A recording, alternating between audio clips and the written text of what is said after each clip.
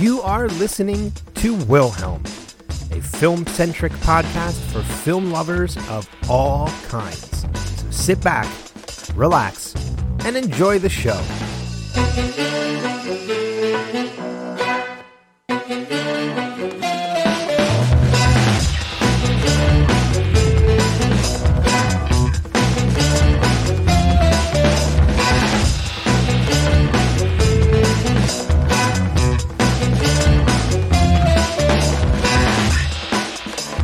Welcome to Wilhelm. I am your host, Ben Beck, and on this episode, we are diving into our favorite films where the world is at risk.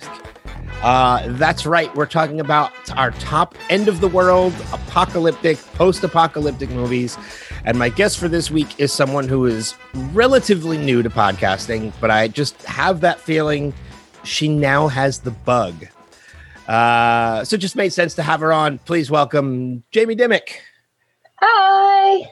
Is it safe to say you've got the bug? I've got a little bit of the bug. I've got some nibbles.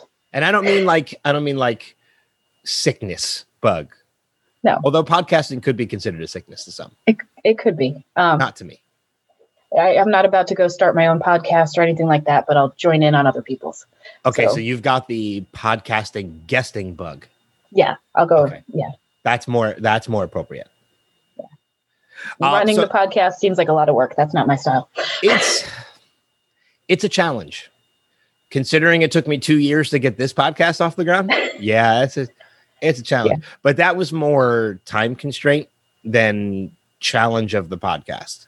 And that is the reason time constraint is the reason why I just really can't even think about running my own podcast. I barely have time I barely had time to get this podcast running. And now that it's running, it's great.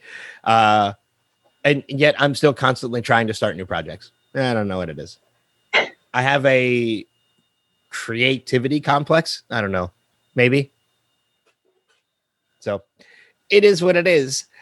But, as I mentioned at the top, we're diving into end of the world movies, which means movies where the world has either ended or is at risk of coming to an end, which also includes apocalyptic and post-apocalyptic movies. So I know from our previous conversations, I think you included some zombie. A little bit of zombie. Which totally count, in my opinion. I stayed away from them, only because we're going to be doing a further episode down the road about zombies for Wilhelm, so I wanted to keep my choices for that to exclusively to that. I thought that was going to make my choices a little harder because I was eliminating a subgenre of what we were talking about. And yet I, just like every other episode before this one, I have more honorable mentions in my top 5. So it wasn't as hard as I thought because the classifications of what would fall into this category is actually relatively loose. When we say end of the world movies, and I kind of say that means movies where the world has ended or or at risk of coming to an end. When you say risk of coming to an end, you add a lot more potential movies to that list. Yeah, and plus you add in the post-apocalyptic line, and that's there's a lot of movies out there, good movies. Yeah, like that. I mean, when we say end of the world movies, it doesn't have to be a movie where the world ended.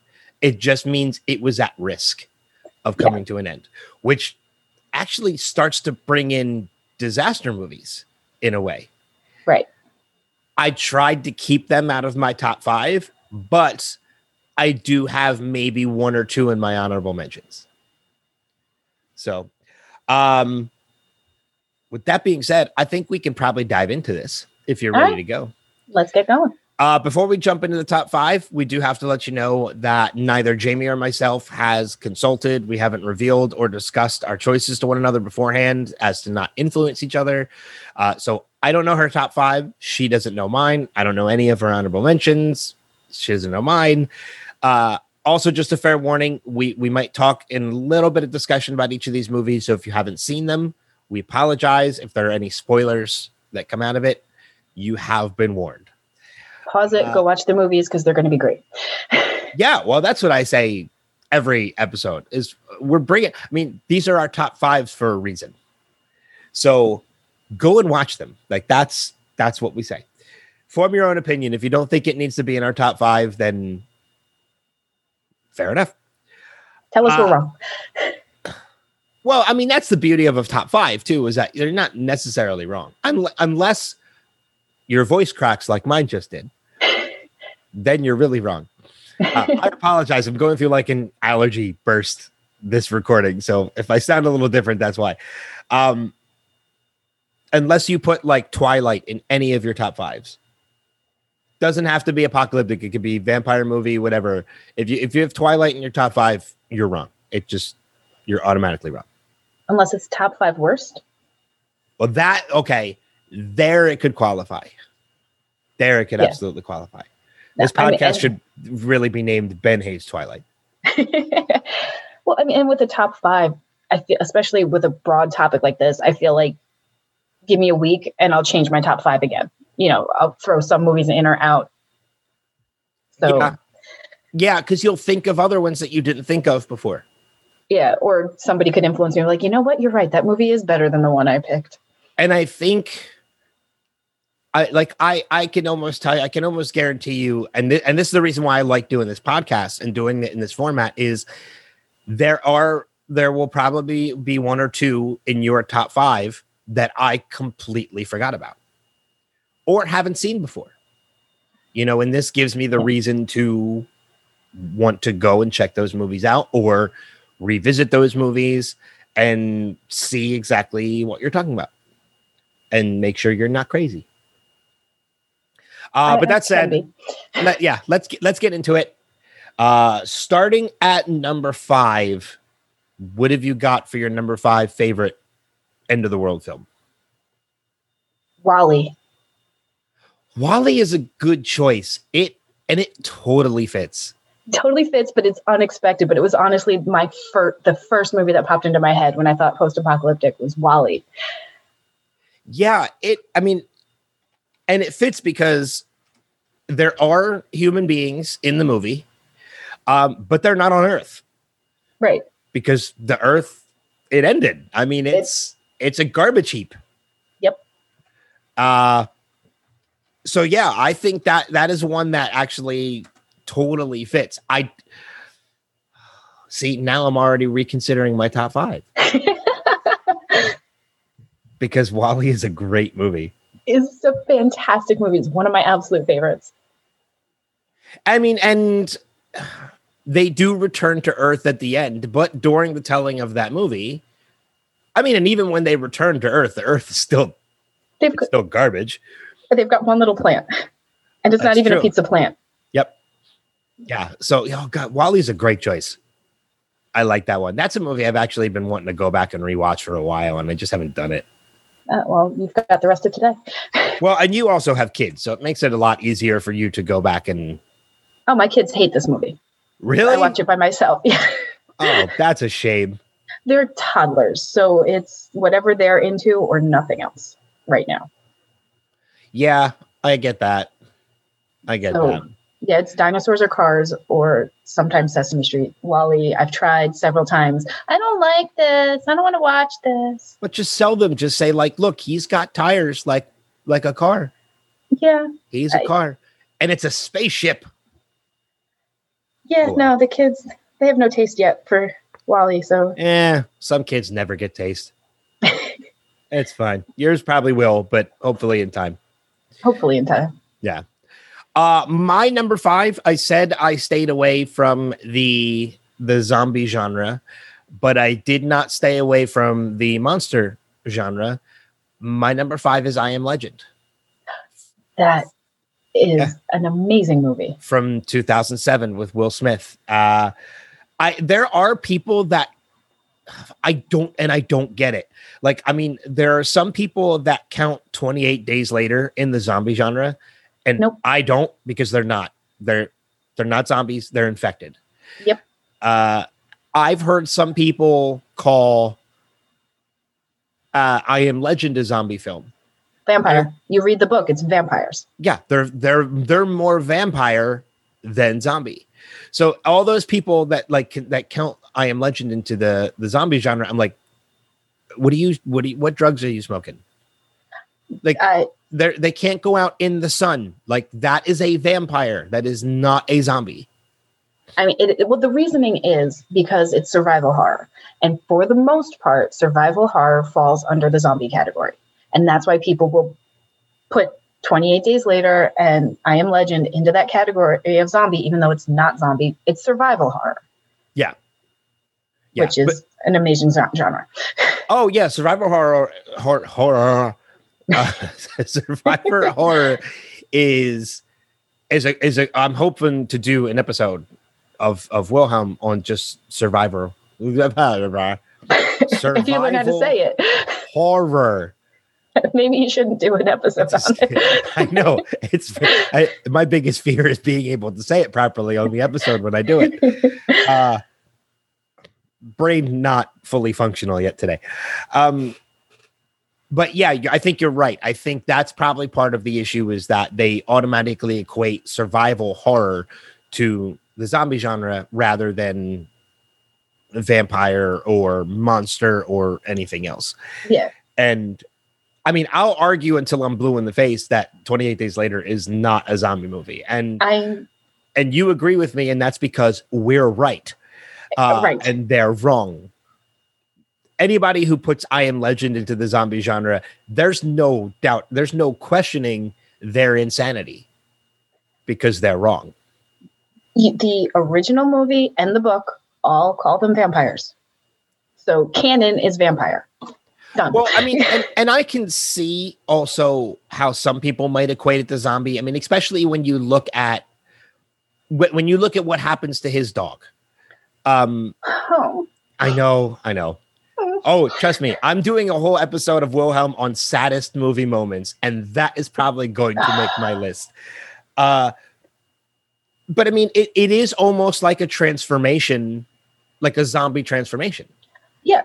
So I can see how some people might equate it to zombie, but it's not. No, it hits the marks of a zombie movie, but it is not a zombie movie. Yes. I actually, even AMC, like a couple years ago when they were hyping a new season of The Walking Dead and they did like a zombie marathon to lead up to like the first episode of one season, like I distinctly remember putting up a Facebook post. It was like, "Dear AMC, while a fantastic piece of survival horror, I need to inform you that I Am Legend is not in fact a zombie movie." What was the reply? Nothing. I mean, most of the people were agreeing with me. Most people agreed with me, but I didn't hear anything from AMC. Well, no, I don't. That's what I mean. Like not from AMC because I figured AMC didn't respond. It's already in their time slot. They're not taking it out because one person on Facebook said anything. Yeah. I was more. Well, no, I said future. I said future zombie things. I allowed them to have it that time. Oh, it's nice that you gave them permission to use right? it this time. Yeah, exactly. Because I have all this power. So it was already in their programming. There, better not make us think about it. I will say I haven't seen it in any other zombie things that they've done. So maybe they saw your post. Maybe. I was more curious what other people online were saying. And it's good to hear that most of them were agreeing with you. Most people agree with me. I think for the most part, people just didn't want to fight with me over it, which. Really? People didn't want to fight on Facebook? That's like a pastime now. I don't have a lot. I've cleared out a lot of people who fight. Most people don't seem to want to argue with me. That's like a national pastime now. It's like that's like something people wake up in the morning purposely just to do. It's become a hobby is to argue on Facebook. I know because I used to be one of them. You? No. See, now I just do it face to face on Zoom with certain people who have been guests on this podcast already. And I've already called them a pain in the ass. On our episode, I called them a pain in the ass. Cool. So back over to you. Number 4. Fits right in 28 Days Later. Okay. Yeah. Now I know it's more, I was a little loose with the description because I think it's still just Britain at that point. Yeah, I don't think it's gone worldwide. I think 28 weeks later is more the larger scale of everything that has happened. But yeah, 28 days later, I think is just the UK at that point. Yeah, because they even mentioned like this infected little island. What are they going to do with it? Yeah, that's a good choice, though. I mean, again, it's we talked a little earlier about how where it fits, and it's more because 28 days later is a rage virus. These people are still very much alive. They're not undead. There are zombie-like features in that they just want to kill. But they are not, in fact, zombies. So it does not qualify as a zombie movie. Correct. But it is still a good choice because the world literally is coming to an end. And I think there were plans for a third one that just never got made. Like, I think they were going to do it 28 months later. That's what I thought too. But it's one of those things where I was never sure if it was concrete or if it was just, internet rumor. I think it was in pre-production and just never took filtered off. out. But it is a great movie. It's such a great movie. As much as it's not a zombie movie, it's still a great movie. It's a fantastic movie, it started changing the horror genre at that time. Like things were starting to get back to like campy, which I love campy in its time, but this started bringing us back to scary horror movies, which was nice. When it came out. Cillian Murphy is amazing in that movie. Even to the point of his to The Walking Dead ripping off the opening of that movie. They were done at about the same time. It wasn't ripped off. Okay, well, either way, they both ripped off The Stand. Yes. So that is true. They both ripped off The Stand, but like the movie, I forget, like either the book was already started and submitted when the movie came out, or the movie was already in production when the book came out. I forget exactly which the timeline was, but they were both like, because I thought the same thing and I actually looked into it, but one was set in stone before the other one. Like they couldn't have ripped off each other. It just happened to be. It just was coincidental that they were both doing this. Yeah. I mean, and when you look at that too, when you look at that particular moment of waking up in a hospital during something that's a post-apocalyptic or that's apocalyptic, it makes a lot of sense. It's not something that is so clever that it was impossible for two people to think of the same idea. Right. And if you're like Robert Kirkman was, the whole point of my story is it happens after the initial apocalypse. It's the story of continuing survival. So he didn't want to get into this is how it all started. So if you're going to skip the start, you need somebody who just wakes up. Where's that person going to be? In a hospital. It makes sense. Yeah. And then I think 28 days later, keeping the budget down, it was the same thing. Like, why show how it started? How are we going to be able to show what happened without having the big, crazy stuff? Yeah. And also, it was a cool way of storytelling, is like figuring out what happened. And again, being in a hospital, waking up after a coma is a really easy go-to for, well, how do we start in the middle without. Well, that's always been one of my favorite things about survival horror and the zombie genre in particular, is that, and Kirkman took that idea and ran with it, and others have done it since, in that, we don't need to know why it happened or how it happened. All you need to know is that it happened. Right. And that's enough for the story. Kirkman never revealed how the zombie apocalypse took place. Even Zombieland, which in and itself almost made my list if I was including zombies, would have made my list. Even Zombieland itself, there's literally one line in the opening of the movie of Mad Cow became Mad Human. Okay, I guess we know how this happened. That's all we need to know. The infected gas station sandwich. Yep. Yeah. And that's all we need to know. So, but yeah, I've always been a fan of that. Like, you don't need to tell the whole story, just enough to make it entertaining. Yeah. And you're right. And 28 Days Later does that with that opening, and does it for the rest of the movie too. Yeah. But again, to the listeners, not a zombie movie. Not a zombie movie. I'm going to keep pushing that point home. I'm going to get emails. I'll fight with you. Tag me in. I've got a non-zombie warrior on my side. It works. So my number 4, we're getting away from the horror genre, which is very easy to fall into when it comes to end of the world. And it's my favorite genre, so it's one of mine as well. You are also going to be joining me again for the horror episode, which will come in a couple months. We're not doing it just yet. It's more that's closer to October. That's going to be one that's going to be very difficult to get a top 5. I've already been thinking about it and I've changed it 100 times. My number 1 has and will never change. It's my other 4. Yeah, no, my number 1 is my number 1. And then there are other ones that need to be in there where they fall, but yeah. And I think there might even be another, I don't know who it'll be yet, but we might bring a third guest into that one too.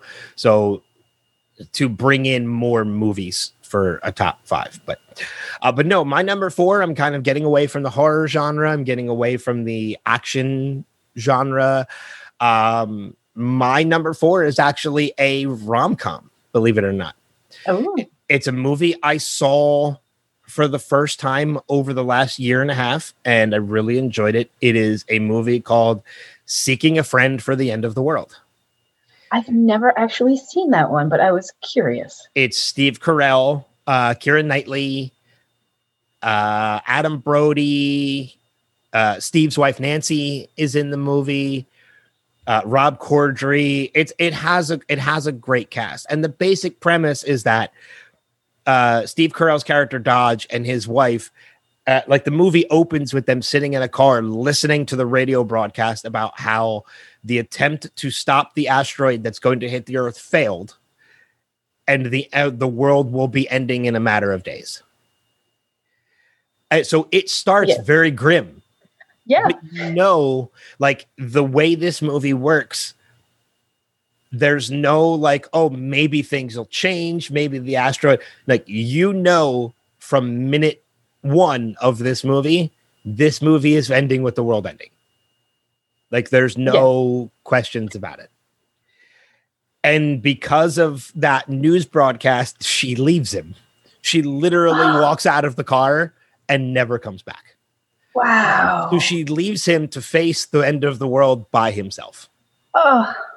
And it's a matter of him just kind of like taking a journey on where he wants to be. And he meets somebody along the way in Keira Knightley, who they just kind of form this bond with one another because they're both these lonely people that are facing the end of the world by themselves. And by the end, they're facing the end of the world together. And there's a lot of humor to it, but it's very, there's a lot of heart to the movie. Yeah. Critically, it didn't do well, but you know what? I don't always go by critical acclaim. Yeah. There are movies that have been like raked over the coals critically that I absolutely adore. Yeah. I mean, critics can give you an idea, but I always go by my friends if I'm not sure about it, or sometimes I'm like, you know what? I'm just curious what this movie is. I'm going to watch it no matter what. Yeah, exactly. So this is one of those movies that I recommend to people. Like if you don't want anything, like if you want something with some heart to it, but you don't want anything too heavy, like just know, like there's no miraculous thing happening that's going to like, oh, they found each other like right before the world ended and now suddenly the world's not ending. No, they found each other there but the world is still ending. Like there's no getting around it. I remember what it was now. He takes a trip to find his high school sweetheart before he dies. Aww. And he ends up meeting Keira Knightley's character. So it's a great movie. I highly recommend it to people. It's different. It's yeah. So, all right, back to you. What's your number 3? The second movie that popped into my head with this topic, and one of my favorite movies that I can watch at any time because it is so much fun. Mad Max Fury Road. This is not the first time this is not the first time this movie has been brought up on this podcast. Anybody who's listened to previous episodes knows that Jason brought this up as one of his essential movies to watch. And he is not wrong. He is not wrong. But anybody who heard that episode also knows my point of contention with that movie is that I refuse to call it Mad Max Fury Road. It's just Fury Road because Max is pointless to that movie. I'm not going to argue that point at all with you. Okay. He is pointless to that movie. But I still enjoy the movie. The movie is still fantastic. Absolutely 100% agree with you. It is because I mean I have Mad Max, the original Mad Max, in my honorable mentions. I think any Mad Max movie fits. Absolutely. Mad Max, Road Warrior, Mad Max Beyond Thunderdome, which is actually my personal favorite of all the Mad Max movies. It's so cheesy that I just love that movie. I mean, how can you go wrong with a midget sitting on the back of a giant? Like, named Master Blaster. Like, this is, how do you go wrong with that? But you don't go wrong. It's perfect. The action in Fury Road. Yeah, I agree with you 100%. I mean, you do need Mad Max to be a blood bag. You need him for that. Yeah. Yeah, that's pretty much that is his only point of existence in this movie. But the movie is about Furiosa. It's not about Max. No, it's not. It's about Furiosa. It's like I said, I'm not going to argue with you at all about it, not about Max not needing to be in the movie. Mm-hmm. But I don't think that detracts from the movie in any way either. I mean, and Jason did make a valid point too, that if you were to have just called it Fury Road, it wouldn't have got the same attention that it got. And he does make a valid point about that. But as far as being a Mad Max movie, it's not. It's Furiosa's. It's Furiosa's film. And I think that's part of why I like it, because there's not enough female-led movies, especially in an apocalyptic genre. And Charlize Theron is a badass. Oh, so badass. She's so badass. So, yeah. Yeah, like God. Strong women in this movie. Oh yeah, I mean it's a very heavily female-led film. Yeah. Which is part of why I love it. What they should have done with the movie is what the Fast and Furious did with Hobbs and Shaw. They did Fast and Furious Presents Hobbs and Shaw, because then you didn't need the rest of the Fast and Furious cast to know that this movie. They should have done Mad Max Presents Fury Road. Yeah, but it doesn't have the same ring to it. It doesn't have the same ring to it. No. I'm forgiving it its title because it's just such an excellent movie. And I mean, so much of it was practical stunts. I know not all of it, but so much of it was like practical effects and practical stunts, which is still kind of rare in movies nowadays, which always has to be mentioned when you talk about this movie. And I'm a big fan of practical effects. Like if you tell me the movie has very little CGI and it's more practical effects than anything else, you've got a better chance of me watching it. I mean, a prime example of that is the reboot of Evil Dead. 95% of the effects in the reboot of Evil Dead, even though Bruce Campbell is not in the movie, he kind of is. He's an Easter egg at the very end of the film. Right. All he does is just turn his head and say groovy, like at the very, very end of the film. But you look at that movie, 95% of that movie, including the scene at the ending where it's raining blood, is all practical effects. There's one scene in the very beginning of the movie that's CGI. Everything else in that movie is practical effects. No, I don't think I knew that. Yeah. But they said that even that final scene where it's raining blood during that final battle, they had to bring in like 4 or 5 tanker trucks of fake blood just to rain. That's amazing. Yeah. That's amazing. I really enjoyed that movie, mainly because Sam Raimi and Bruce Campbell were producers on it. Yeah, no, I enjoyed it too. So There was actually a deleted scene. I know I'm getting off topic, but it happens every episode, so it's fine. There actually was a deleted scene in that Evil Dead where Bruce was supposed to be in the ending, where because the lead character, I forget her name, is just walking down the road by herself at the end, and a truck was supposed to drive by and pick her up, and it was supposed to be Ash. Oh. And it was actually going to bring the two universes together. But then Ash versus Evil Dead happened. Which was perfect. Oh, God, I missed that show so much. Oh, my God. Yeah. I made a friend because of that show. I'm friends with one of the cast members of that show. So that is true. Yeah. I can't complain. No, that show was perfect. If you haven't watched Ash versus Evil Dead and you have any liking to that genre or to those movies, you have to watch it. It's just perfect. I wish I was able to say that friend I made was Bruce Campbell, but it's not. Although my friend is supposed to, she's been promising me a conversation with Bruce and she still hasn't paid up on it. So we'll see. But no, back to Fury, back to number 3, Fury Road. It's a good choice. I put up a point of contention about the title, but the movie is fantastic. Yeah. The driving scenes, like the chase scene in that movie is just, it's amazing. Absolutely amazing. Yeah. So have you ever seen the black and white version? No, I didn't know there was a black and white. Oh, there's a black and white version of Fury Road, and it's phenomenal. Oh, I'm gonna have to find that. It's the same movie. Yeah. It's just in black and white. It gives it a different feel. It does. It does. Yeah. And it's really, really good. That's a movie I really need to, like, as much as I said, as much as I have the problem with the title, I haven't watched it in a while. I should go back and rewatch that one. I just rewatched it because they popped in my head. I'm like, no, I need to see this because it's fun. Well, that's like even after the previous episode before this one, Mark and I did our top John Cusack films. And I'm sorry, 2 episodes ago, we did our top John Cusack films, and I had to go after we were done recording.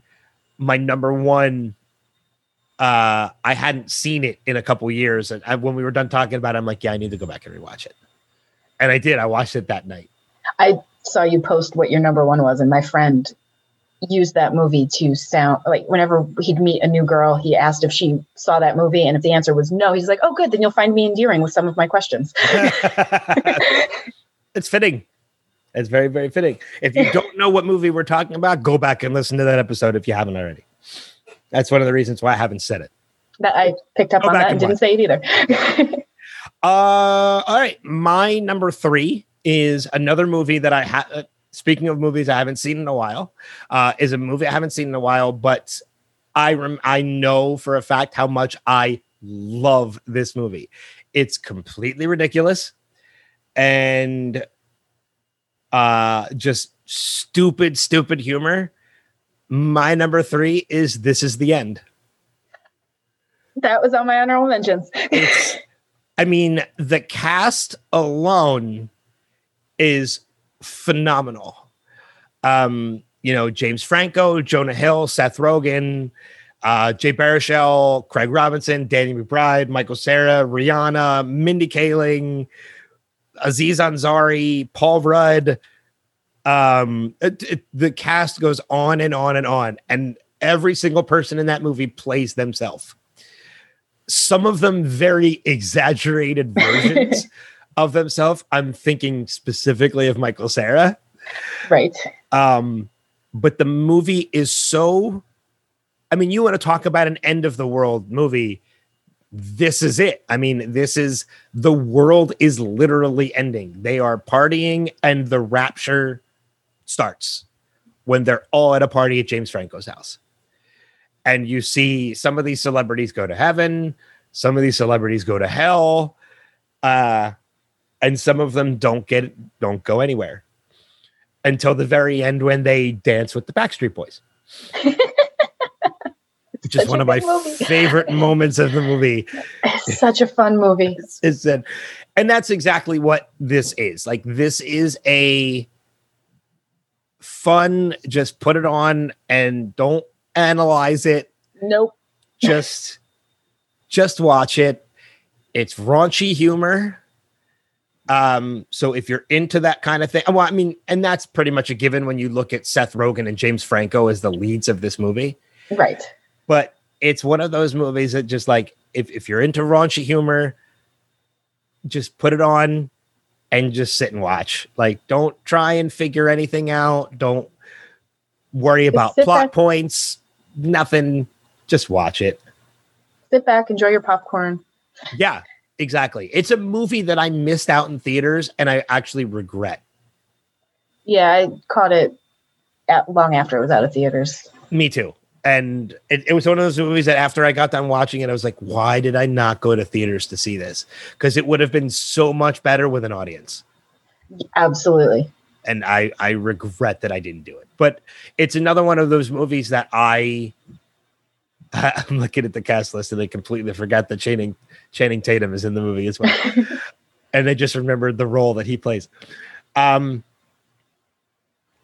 it's one of those movies that I feel like I really should go back and rewatch because it's been a couple of years since I've seen that one as well. So, number 2, where do you stand? Number 2, I am picking more for. Okay, you're probably going to give me shit about this. A lot of people are going to give me shit about this. We'll see. But I like this. I really like this movie, and I like what it does because you don't see this very often. Okay. In this type of movie. World War Z. Because you actually travel the world seeing how the apocalypse happens in other countries. I don't know why I would give you shit for that though. A lot of people don't like that movie, and I enjoyed it. I enjoyed it too. Now, completely different than the book. They need to do another movie that follows the book because the book was awesome. Well, but I've read the book as well. The book is more like the interviews told more, as like eyewitness accounts. Yeah, is what the book is. Because I've read the book as well, and I really enjoy it. I like Max Brooks. I love Max Brooks. I would really like to see them make a film version of the handbook. Yeah.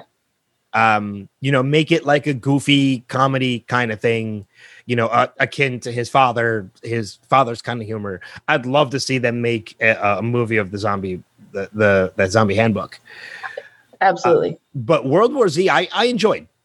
I thought the way they handled it, like how you actually got to watch everything unfold, and the fact that you got to travel the world and see how everybody handles the zombie apocalypse was something you hadn't really seen before, at least not well done. And true, it truly made it an end of the world movie instead of just like, hey, this is what's happening in Pittsburgh. Yeah. And rumors of, well, they're handling it better, or just like news reports and stuff like that. Like you actually got to see Israel. Well, I mean, and you're right, because of the differences between the book and the movie. It was different. I mean, you were seeing something different than anything you had read.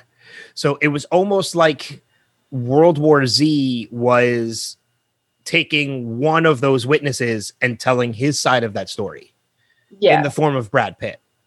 Right. What they did instead of taking, they said, hey, we're doing this World War Z movie. So I thought they were going to take the interviewer and like travel, kind of the way the book is laid out, travel and be like, hey, tell me your story. And then you'd meet this person and you'd do a flashback and you'd see them telling their story.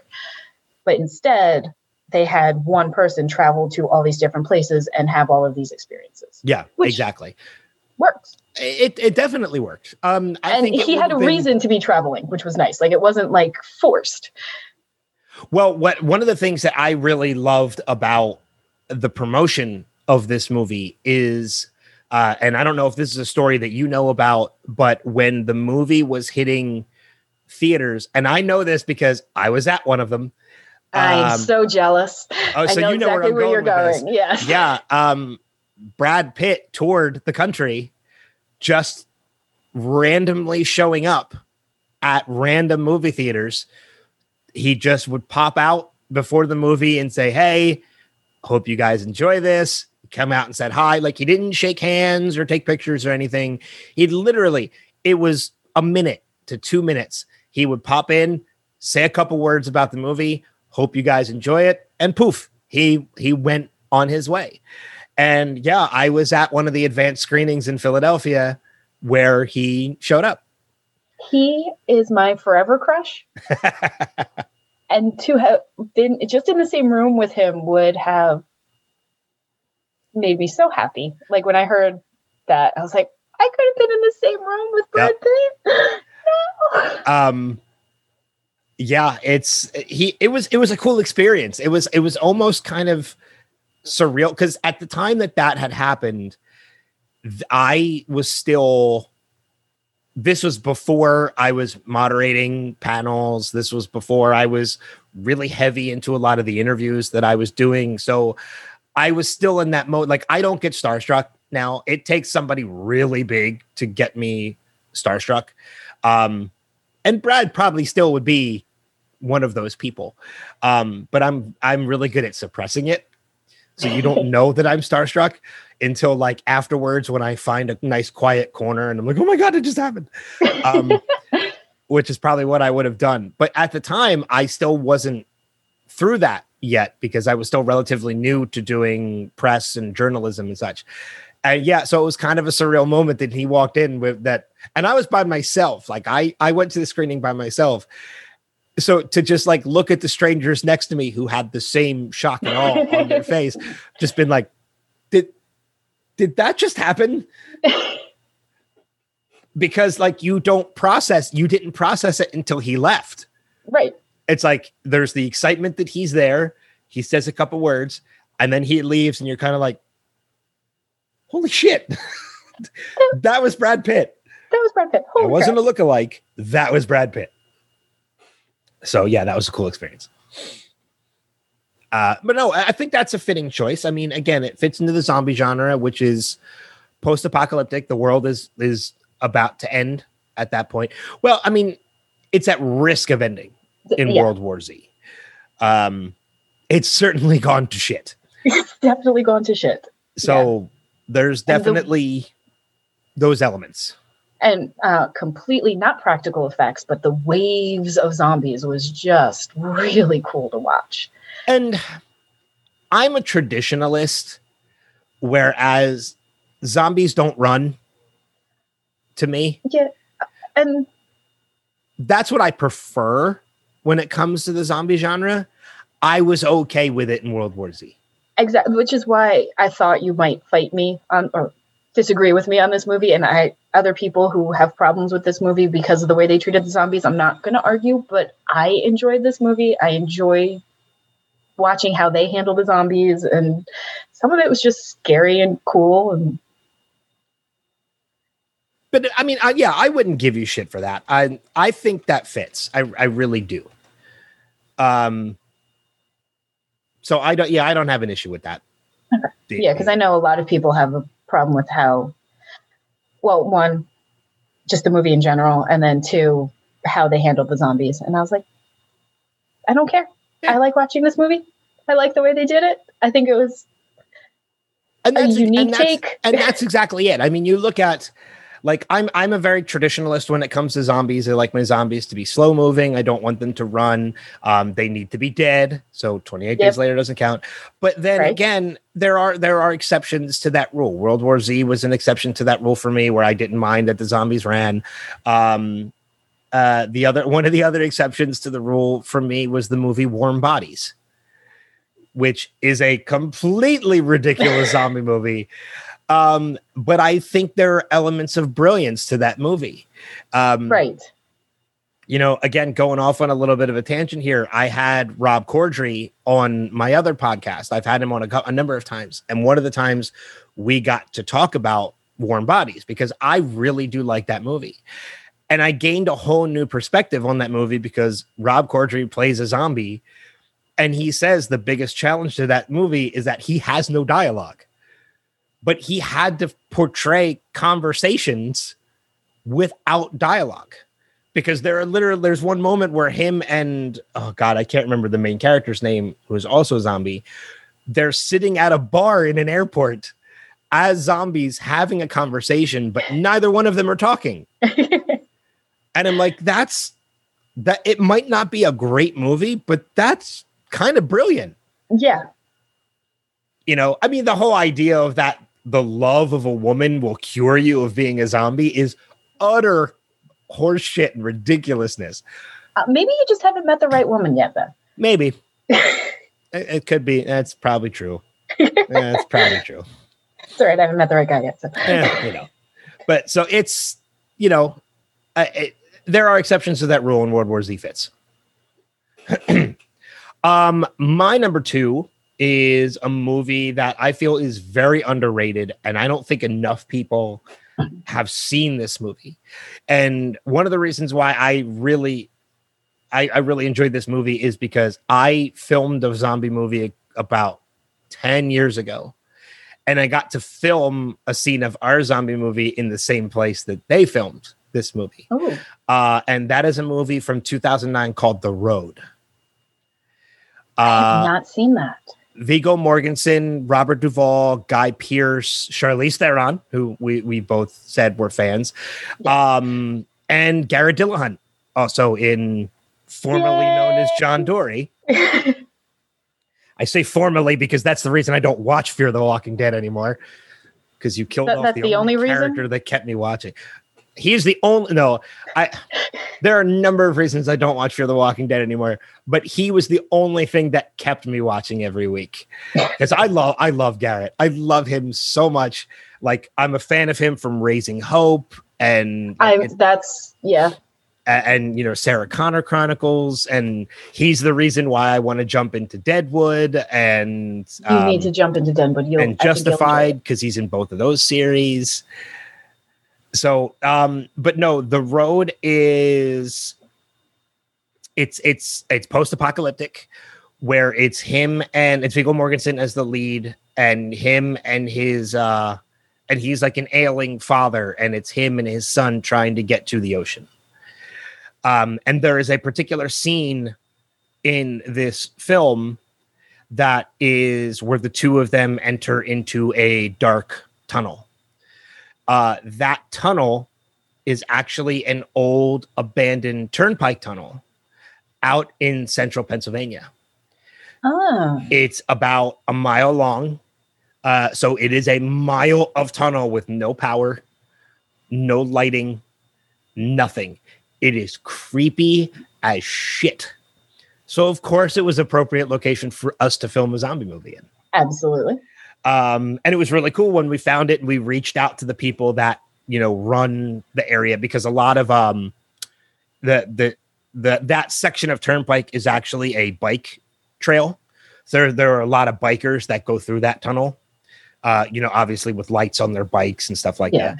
But I mean, it was really cool because when we toured the facility, they showed us like up above where a lot of offices used to be, which I didn't realize there's so much more to those tunnels than just a tunnel through a mountain. Like, there are ventilation systems above it and like office areas. I mean, and you don't have to go far before it is pitch black. And one of the coolest moments was walking in probably like a good 50 yards where like we couldn't see next to each other. The only thing we could see was when we turned and looked, we saw the archway from outside. That was the only light there was. We couldn't even we couldn't even see our own hands in front of us. I love stuff like that. That is really awesome. Love stuff like that. But getting away from the movie, I don't want to reveal too much of the plot. Because the plot is very spoilerish. So if I really reveal anything, it gives it away. Just go watch it. But it is a definite watch movie. Viggo Mortensen is fantastic. Charlize Theron is fantastic. It's one I highly recommend. But I think that leads us to our number ones on this list.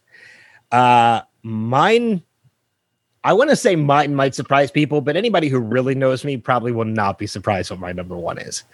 But you're going to go first. What have you got for your number one on this list? I just want to say, to clarify, my top 5, the numbers could switch at any given moment in time. Okay. So, but I went with The Book of Eli. Another of my honorable mentions. I am not okay. I don't want to say too much because the end really is a major spoiler. The end, but even just the way it's filmed, like the toning of it and everything, you feel the desperation and everything. And Denzel is amazing in that movie. So good. Yeah, he is fantastic in that movie. And when you get to the end. Yeah, it's another great cast. I mean, in addition to Denzel, Mila Kunis, Gary Oldman. He's so good too. Yeah, there's the cast is fantastic. The movie is really well done. I'm not a religious person. So the ending didn't have as big of an influence on me as it does others, but it was still a cool twist. Yeah. Regardless. I am a formerly religious person. Okay. So you kind of get I understood it. Yeah. I understood the impact of it. Oh, I totally understand the impact. Absolutely understand the impact. And it wouldn't have impacted me as much as it impacted everybody else. Right. So. But yeah, it's a good movie. Yeah, it's Denzel as a blind man traveling across the country, protecting a book. Yep. That alone you can probably figure out some stuff about the movie. I think I did not think about it until I watched the movie, and then watching the movie, it was kind of a big reveal to me. Yeah, just the way, because like you said, you get the plot and you're like, oh, I can figure it out. Yeah, but when you're watching it, you don't figure it out, which is says a lot about the movie. I mean, well, because it's played off really well where, they're kind of like, okay, like, what is this book? Like, is this a like how to survive book? Like what book is this? That's so important. And they leave you wondering the entire time until the end. Yeah. And then the reveal is revealed and you're kind of, oh yeah, the clues were there the whole time. And I didn't pick up on any of them because I was willfully ignorant at that time. I'm willfully ignorant a lot, but for that movie, I was willfully ignorant. No, that's a good choice for your number one. Again, that's on my honorable mentions, and because it had to be brought up at some point, right? But I'm glad you listed that as your number one. My number one, as I mentioned, anybody who truly knows me would not be surprised that this is my number one. If you don't know me, you might be, but anybody who knows me would not be surprised. My number one is a little film from 2013 starring Nick Frost and another pretty relatively famous guy named Simon Pegg. And it is The World's End. I kind of figured you were going to pick that one. Yeah.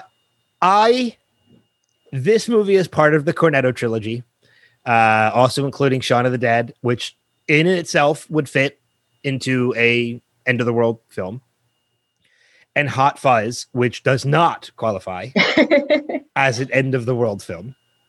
That would be a greater good film. I loved this movie so much, and I still love it. And Paik is going to be joining me for an episode later on down the road when we talk Edgar Wright. And we're going to dive deeper into The World's End and Hot Fuzz and Shaun of the Dead and Baby Driver and Scott Pilgrim. So like that, I'm looking forward to that episode. But World's End, I had to share another experience. Similar to the Brad Pitt moment. I actually got to attend a screening of The World's End with Simon Pegg, Nick Frost, and Edgar Wright. You have done so many cool things. And not only this was a double feature where they showed Hot Fuzz before The World's End. So I got to watch 2 out of the 3 Cornetto movies with the stars and director of the Cornetto trilogy. That is awesome. And then after the movie, they did a Q&A about World's End. And this was an advanced screening because the movie this was like 3 weeks before the movie even hit theaters. So I got to watch the Hot Fuzz in a theater full of people who love Hot Fuzz, which made it so much better. Yeah. I wish they would have done Shaun of the Dead. I wish they would have just made it a whole Cornetto trilogy night because I would have sat for the whole thing. Because you technically have an unfinished trilogy now. Yeah, exactly. Like just put Shaun of the Dead in there too. Like it's not difficult. I'll show up 2 hours earlier to watch it. It's fine. Right. So I got to watch Hot Fuzz with a bunch of fans who loved Hot Fuzz. And then I got to see an advanced screening of The World's End 3 weeks before it hit theaters with the stars and director of the movie. That's so awesome. And when I mentioned earlier, like there are some people I would still geek out over. I've met Nick Frost. He is a incredibly nice guy. Simon Pegg would be one of those people I would still geek out over. Because I love Simon Pegg. Anything he's in, I'll watch. But I mean, I can understand that. But World's End is a very fitting movie to this category. You don't realize it until the end that that's really what this movie is about, because it's played off so well that for the majority of the movie, it's literally just guys. I mean, the premise of the movie is that it's these 5 guys that return back to their hometown to finish a pub crawl. They started when they were teenagers. And then things just go to shit when they realize that everybody in the town is a replicant, is an alien copy of them, of who they used to be. And it turns into this battle to save the world in which they fail. And the world literally, they don't fail. They stop the aliens, but in return, it causes the world to end. Right. Due to the choice that they make. So the world, it becomes a post-apocalyptic. It's a pub crawl movie that becomes a post-apocalyptic movie by the end. Like that's brilliant to me. And it's one of the reasons why I love that movie. I have posters of it. I mean, you can't see it. Obviously, listeners can't see it. But the 3 posters on my wall in the back are Shaun of the Dead, Hot Fuzz, and The World's End. Because nice. I love the Cornetto trilogy. Did you watch Staged by any chance? Staged or Spaced? Staged. It was a quarantine project for Michael Sheen and David Tennant. Oh, no. Okay, so it's hysterical if you like them at all. They're playing themselves. Yeah. They're playing themselves, exaggerated versions of themselves, but they're playing themselves. Highly recommend Staged. It was BBC quarantine. Like they all do it like Zoom style, talking to each other and stuff. Oh, I'm already sold. Yeah. They're prepping for a play that they were going to do, but now they're going to practice during quarantine so that when everything opens up, they can be the first ones out there and make all the money is the premise of it. Okay. But they're crazy and fighting and but there's a second season that came out and they're doing an American version of it, but they don't want David Tennant and Michael Sheen. So they start interviewing other people and your boys are in it. Simon and Nick are both in it. Yeah. As the option, some of the options to take over. All right. And it's called Staged. Yes. It's a TV show, like short. But it's BBC. So it's BBC. So BBC is always pretty short film or short film. Yeah. I know you can see it on Hulu, but I think you'd really enjoy it. Oh no, I definitely want to check it out. Yeah, it looks like it's 14 episodes. Yeah. So yeah.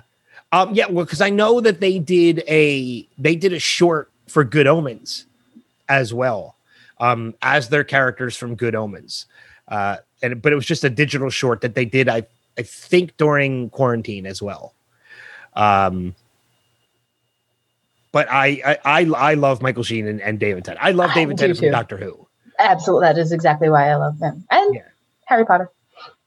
That's right. That's where I saw him first, was Harry Potter. Oh, I saw him in Harry Potter before I saw Doctor Who as well. Yeah. But now I'm going to have to watch Stage just because you said Nick Frost and Simon Pegg are. Because because when you said I'll watch anything they've ever seen, I'm like, you know what? I bet you Ben hasn't seen Stage. Like nobody. And I'm looking at the cast. I see that Georgia is in it as well, which would make sense because that's his wife. And she's gotten a lot of bad reviews that she's not believable as his wife. She's his actual wife. I know. That's so ridiculous. Bad reviews that each. Whoa. Like I am looking at the cast of this show. The second season? Lot of it is like one episode people. But yeah, second season I think is going to be more your style than the first season. Oh, I'll still watch it. Oh yeah, I think the first season's been better, but I mean, Whoopi Goldberg, Ben Schwartz, Michael Palin, Jim Parsons, Samuel L. Jackson, Kate Blanchett, Josh Gad, Judi Dench, Christoph Waltz, Ewan McGregor. Holy shit! Yeah, most of that is the second season, and most people are playing themselves. I think Whoopi's the only one that jumps out at me is not playing herself. And Ben Schwartz is playing a guy named Tom. Okay. Yeah, everybody else is playing themselves. I'm going to check this out probably later today. I'm not going to lie. Yeah, that's amazing. There was a clip running through Facebook, like at the beginning of quarantine, that made me look into it. Mm-hmm. And then because David Tennant and Michael Sheen. That's awesome. Yeah, that's awesome. It's fantastic. I will check it out for sure. Yeah. The first season is great, especially if you love them. First season is fantastic. The second season is just a little more bonkers, which is a little more fun. I love the fact that, and I'll wrap up this in this note before we go into our honorable mentions, but talking about Georgia Tennant, I love the fact that like you can't get any more Doctor Who than David Tennant because of the fact that he played the Doctor. And he married the daughter of another doctor. Right. Because her maiden name is Moffat, so she is the daughter of another actor who formerly played Doctor Who. You can't get any more because I think in the show, who was she in the show? I want to say she was related to him in the show too. Like, I almost want to say like she was his daughter. No, she wasn't his daughter. I learned, like, I honestly didn't learn about her being like, I didn't learn about her other than just like, oh, that's his, because he had a podcast I listened to too. So I don't know. I didn't go back to the show and recognize her, if you know what I mean? So I don't know the answer. She was his daughter. She was his daughter in that episode. So that's what I mean. Like when you can't get more Doctor Who than David Tennant is Georgia Moffat played his daughter, played the doctor's daughter. She was actually a doctor's daughter, and he ended up marrying her in the end. Like, that's just, I love that. So, all right, enough tangents. But that was a worthy tangent. That was a worthy tangent, yeah. I mean, and it stemmed somehow from The World's End. Oh, Simon Pegg, which led to Staged, which led to, got it. Okay, found the track, found it, yep. Let's dive into some of our honorable mentions. I already mentioned Book of Eli, which was one of mine, and Mad Max, which I brought up when you talked about Fury Road. But what's some of the other honorable mentions on your list? I think our friend Paik will be very mad if we don't put A Quiet Place as an honorable mention. Yeah. See, when you said our friend Paik, my mind went to another one of my honorable mentions, but A Quiet Place is definitely one of them too. All right, so throw the other one out since we're talking about Paik. Snowpiercer. Yeah. Snowpiercer absolutely qualifies as an end of the world movie because it has. The world has ended. Like, these are the last human survivors on a train. Well, these are the last human survivors and they're on a train. Saying it as these are the last human survivors on a train could be like, what about the human survivors on a plane? These are the last human survivors and they're on a train. So, but no, 12 Monkeys. 12. Damn it! I just revealed another one of my honorable mentions. That's mine too. Okay, good. That almost made my list. Like I actually had it on. Like it went on and off my list. Yeah, I was very close to. It is my first honorable mention because it was so close to making my top 5.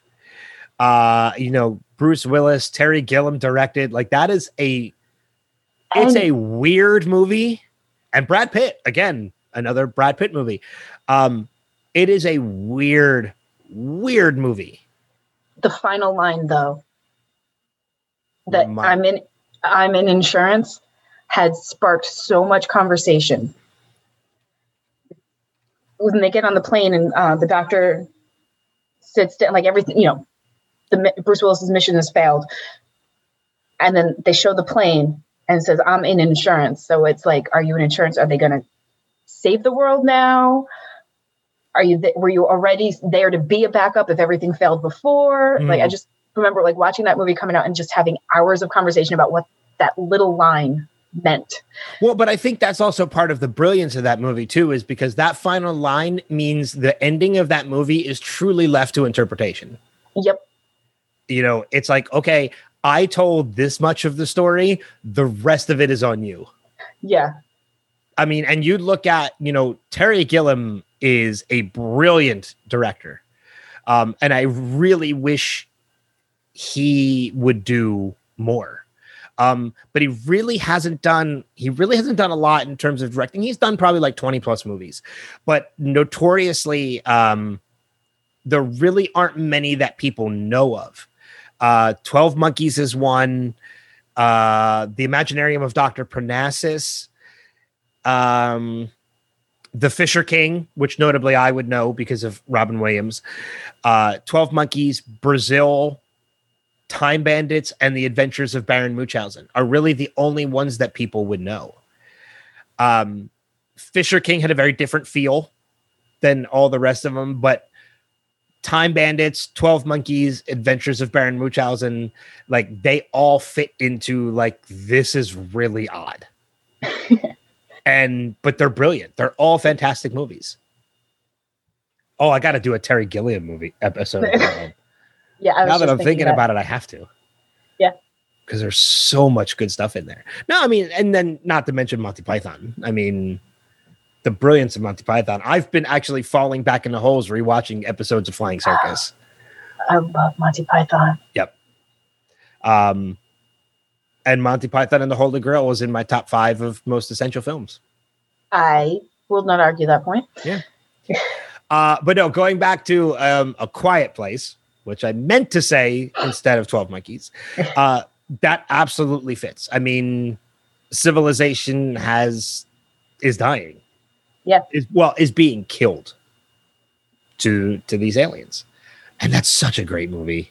It is really a great movie.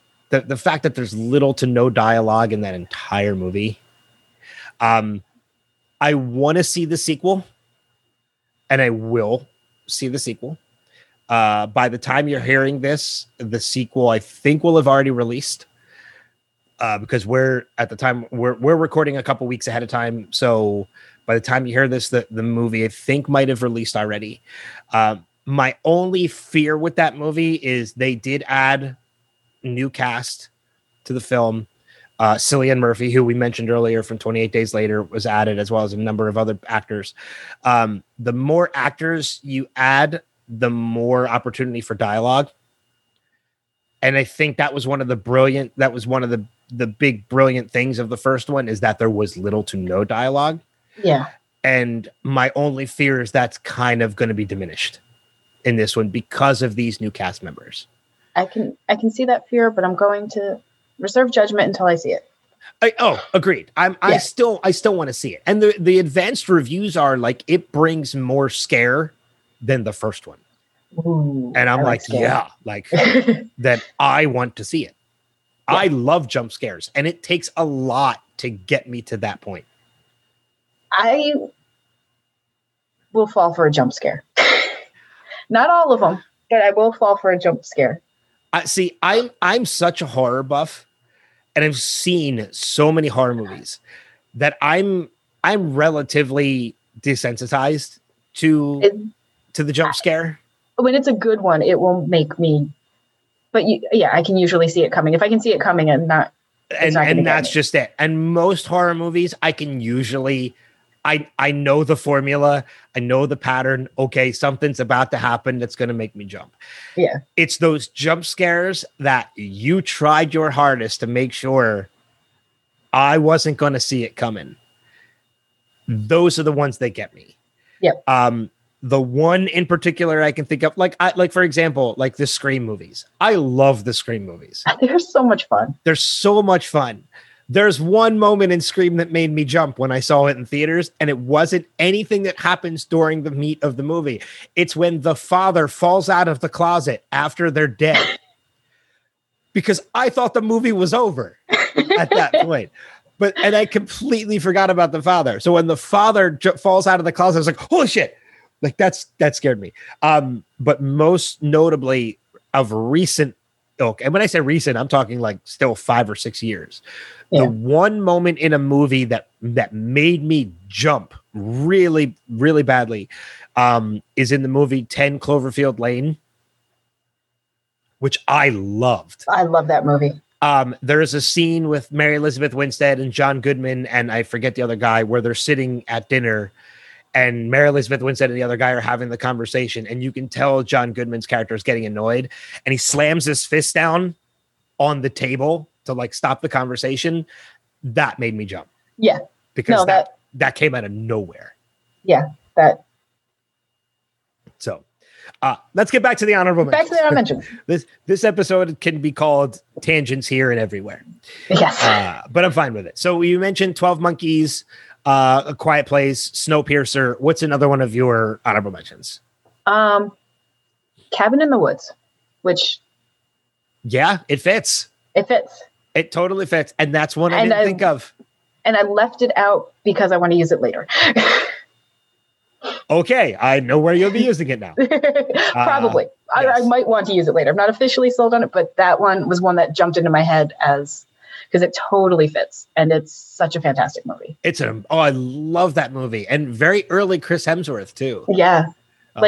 Came out after, filmed pre-Thor, but I think came out after Thor. No, I think Cabin... Really? Because they filmed it. They had it sitting for a while. So Cabin in the Woods before they released it. Cabin in the Woods was 2011.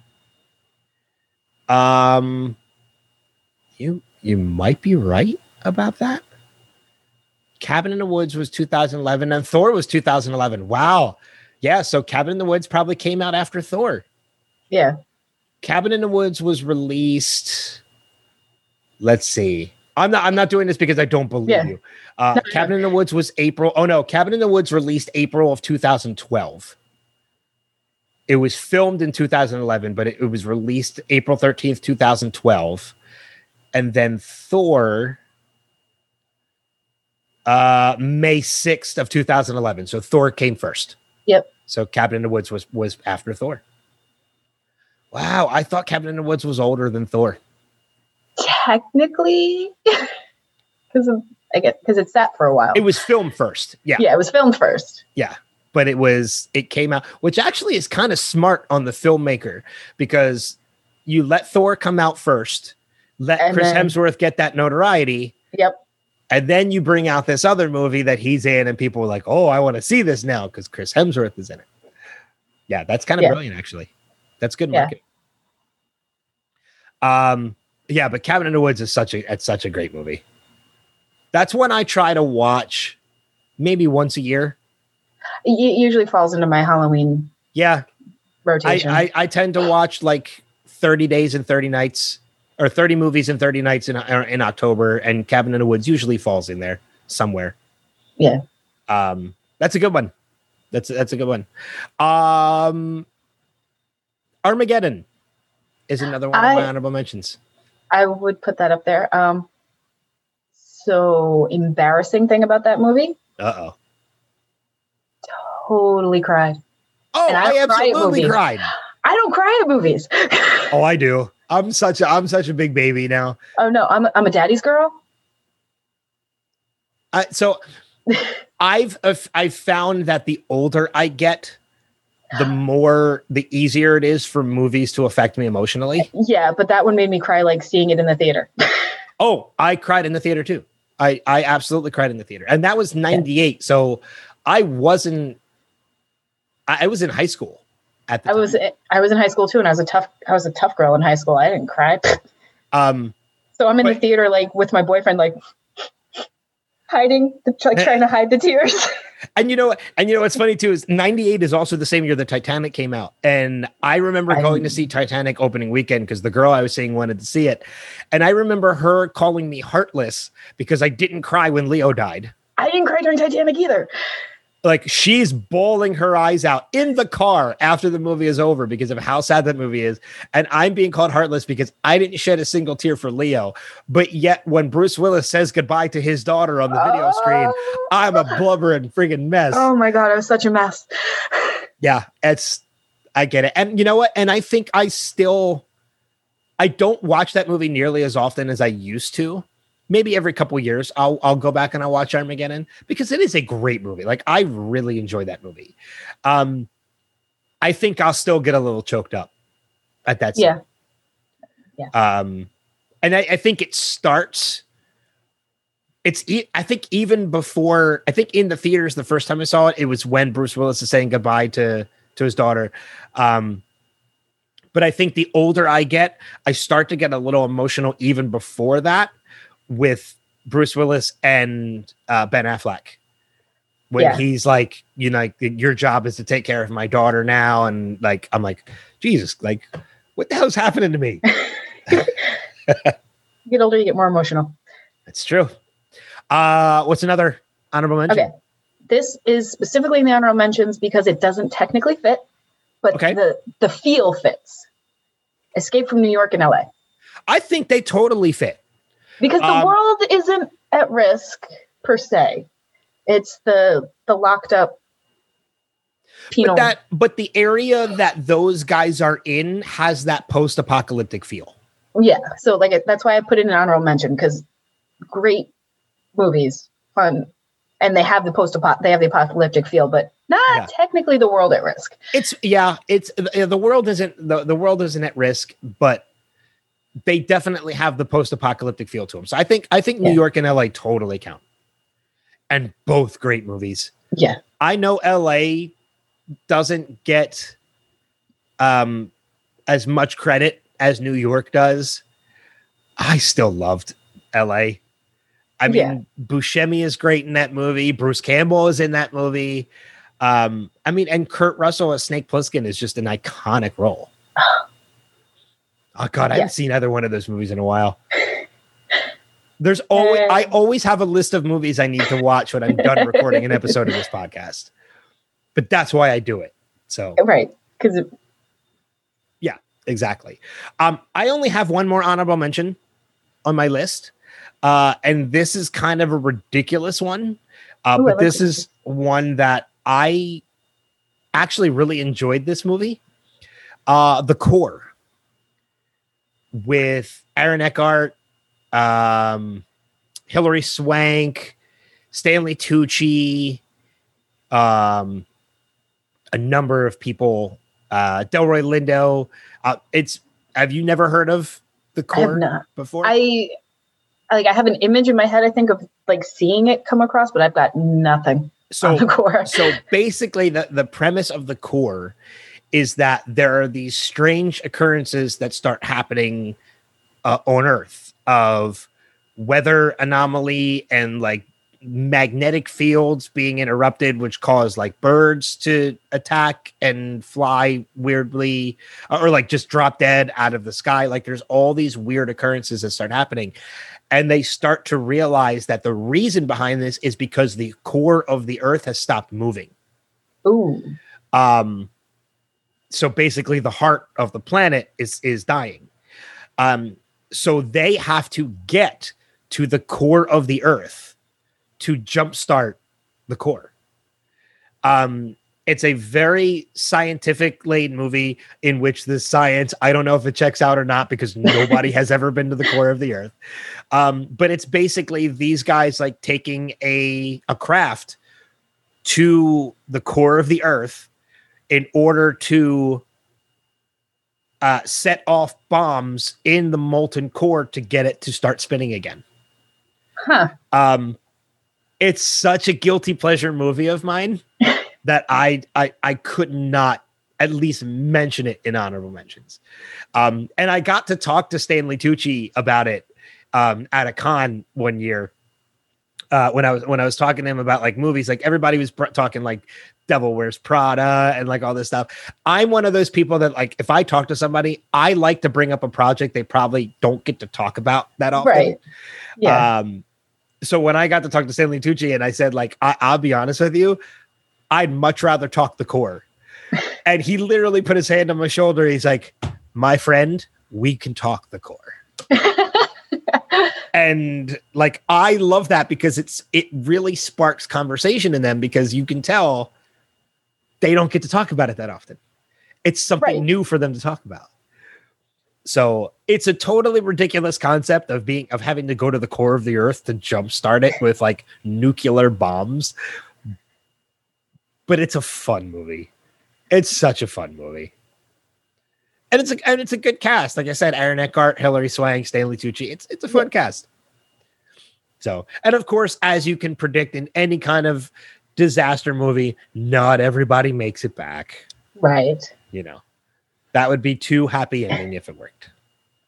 So, Actually, what was that? I had one more like series kind of thing that I left as an honorable mention. I was just going to go back to you and see if you had any more. Yeah, just one more, which was Planet of the Apes. Yeah, also fitting. I mean, yeah, because the time of man is over. Yeah, and the remakes I really enjoyed the remakes. The remakes are so good. And they just kept getting better. Yeah. Planet of the Apes, Rise of the Planet of the Apes, and War for the Planet of the Apes. And War for the Planet of the Apes 100% fits, and I was going to put it in the top 5, and then I was like, you know what? They all need to live together in the honorable mention. Yeah. Another Franco movie in Planet of the Apes, although Planet of the Apes isn't really that one doesn't really fit into the post-apocalyptic because that's really the start of everything. Like Andy Serkis is like, he is an amazing actor and deserves more recognition for what he does. Absolutely. Playing Caesar in that movies. And I think it's, I don't think there is a Planet of the Apes. I think in the new ones. No, they all had their. It's Rise of the Planet of the Apes. Were there 3 or were there only 2? I thought there were 3. I thought there were 3 too, but I know there's Rise, there's War. What the hell was the other one? Dawn. Yes, Dawn of the Planet of the Apes. Yes. And each one of them gets better. Agreed. Each one of them gets better. I mean, Woody Harrelson in War for the Planet of the Apes was just deplorable, but I loved him. I loved him so much. No, that's a good choice too. And whether it's the new ones or the originals. And one thing I will say about the new ones that I really loved that they did, and I wish they would have had an opportunity to kind of capitalize on it, because I think they're done with the new Planet of the Apes movies. In the first movie, in Rise of the Planet of the Apes, they set up Planet of the Apes. Yeah. In that there's a news story about an astronaut leaving, and I think them losing communication with him. I feel like the whole, and I could be pulling this entirely out of my butt, I may be making this up, so disclaimer. But I think the whole point of these movies was to set up the original, not to remake it, not to reboot the original Planet of the Apes movie, but just to set up for it.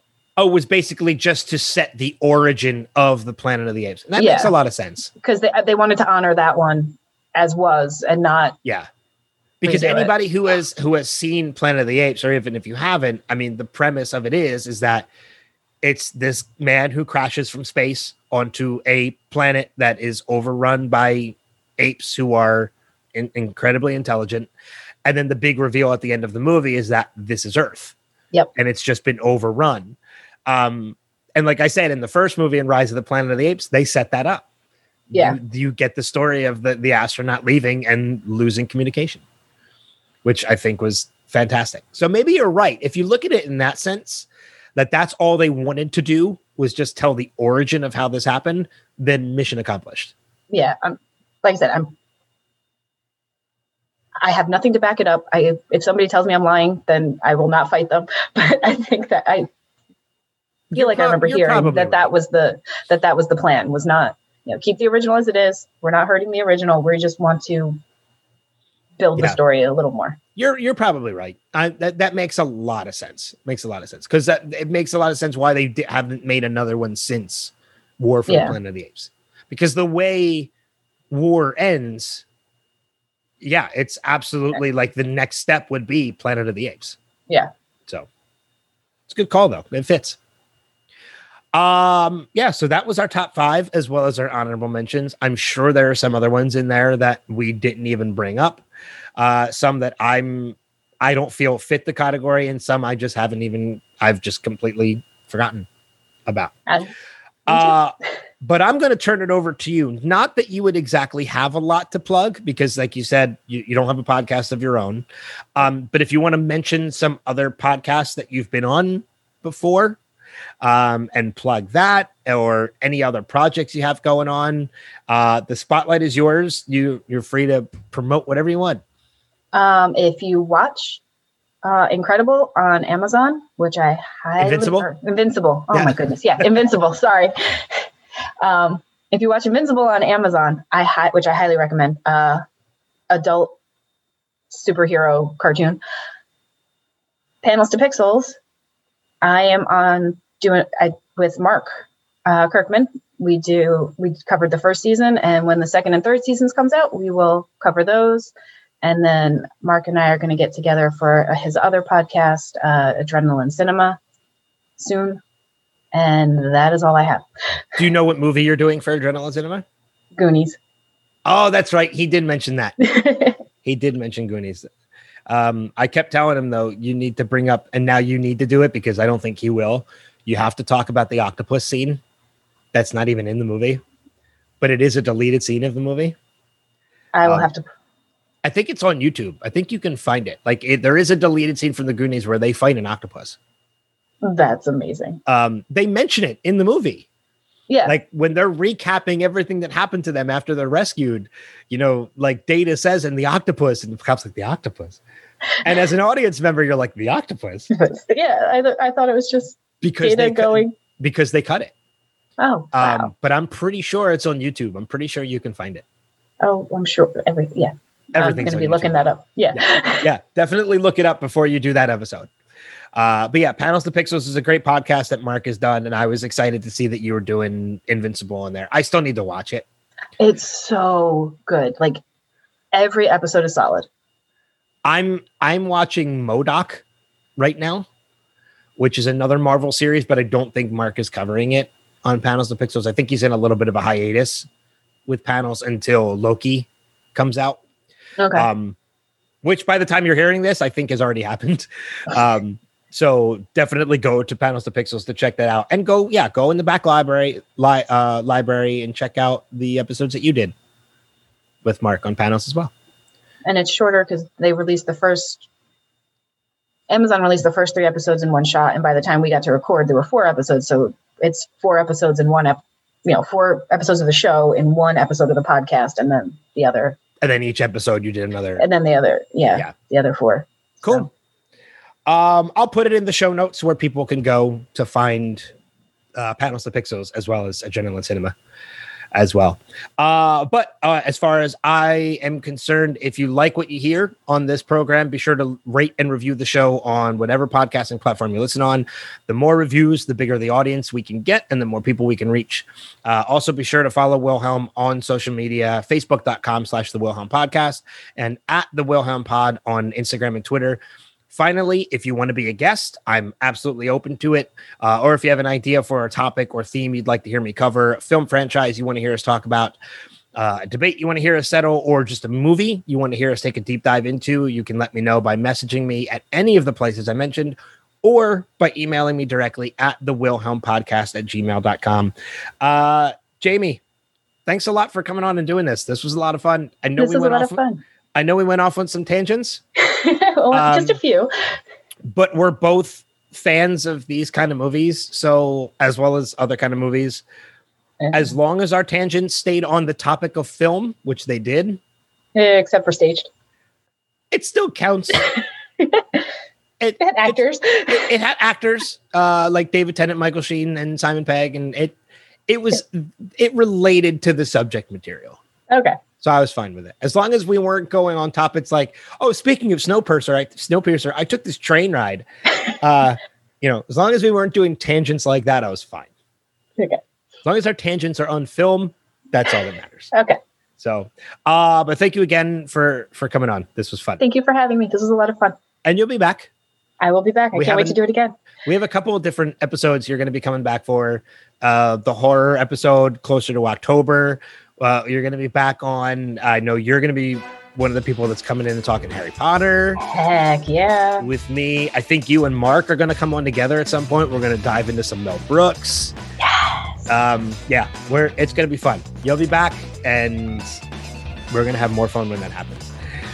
But until then, thank you everybody for listening. Thank you for being a part of this audience. And until next episode, we'll see you guys around the bend and down the road. Take care.